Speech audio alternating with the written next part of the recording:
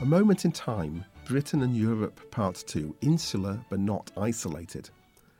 There is a traditional view of British history in the early Middle Ages that goes something like this.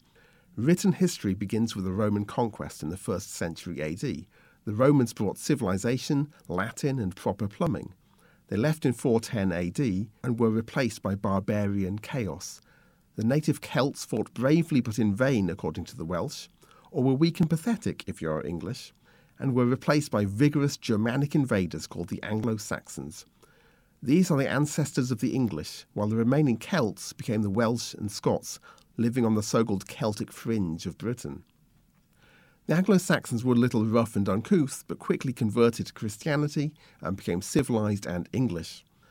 Few serious historians would support this view now, but it lingers in popular history and in gene testing companies that will, at a price, analyse your DNA and proclaim you 23% Anglo-Saxon, 15% Celtic, 13% Viking, 5% Genghis Khan, etc.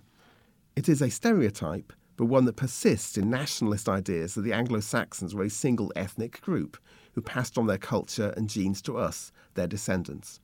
In the 19th century, believers in US and British superiority often proclaimed a shared Anglo-Saxon, and particularly white Anglo-Saxon Protestant, heritage of these countries.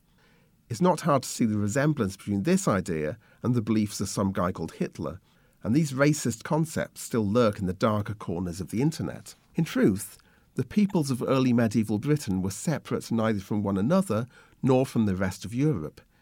Even the traditional version acknowledges that the Anglo-Saxons came from elsewhere and were converted to Christianity by missionaries from Rome. But the reality is even more complex and interesting.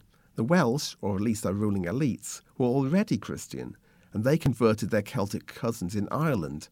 St. Patrick was from Britain, as I like to point out every March 17th. The Irish, in turn, brought Christianity to Scotland and to what is now northern England. Irish missionaries also took their faith to unconverted parts of Central Europe.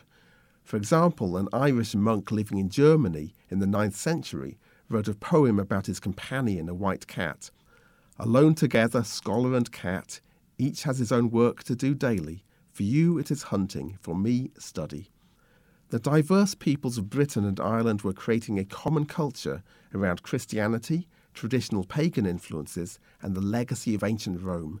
The art of these people, characterised by swirling ribbon-like designs, is often described as Anglo-Saxon or Celtic, but art historians give it a single name, Insular, of the islands. In everyday English, that word means isolated or parochial, but the world of these early Britons and Irish men and women was anything but. I'm Michael Evans, instructor in history at Delta College. This Moment in Time is a production of Delta College History Department and Delta College Public Radio.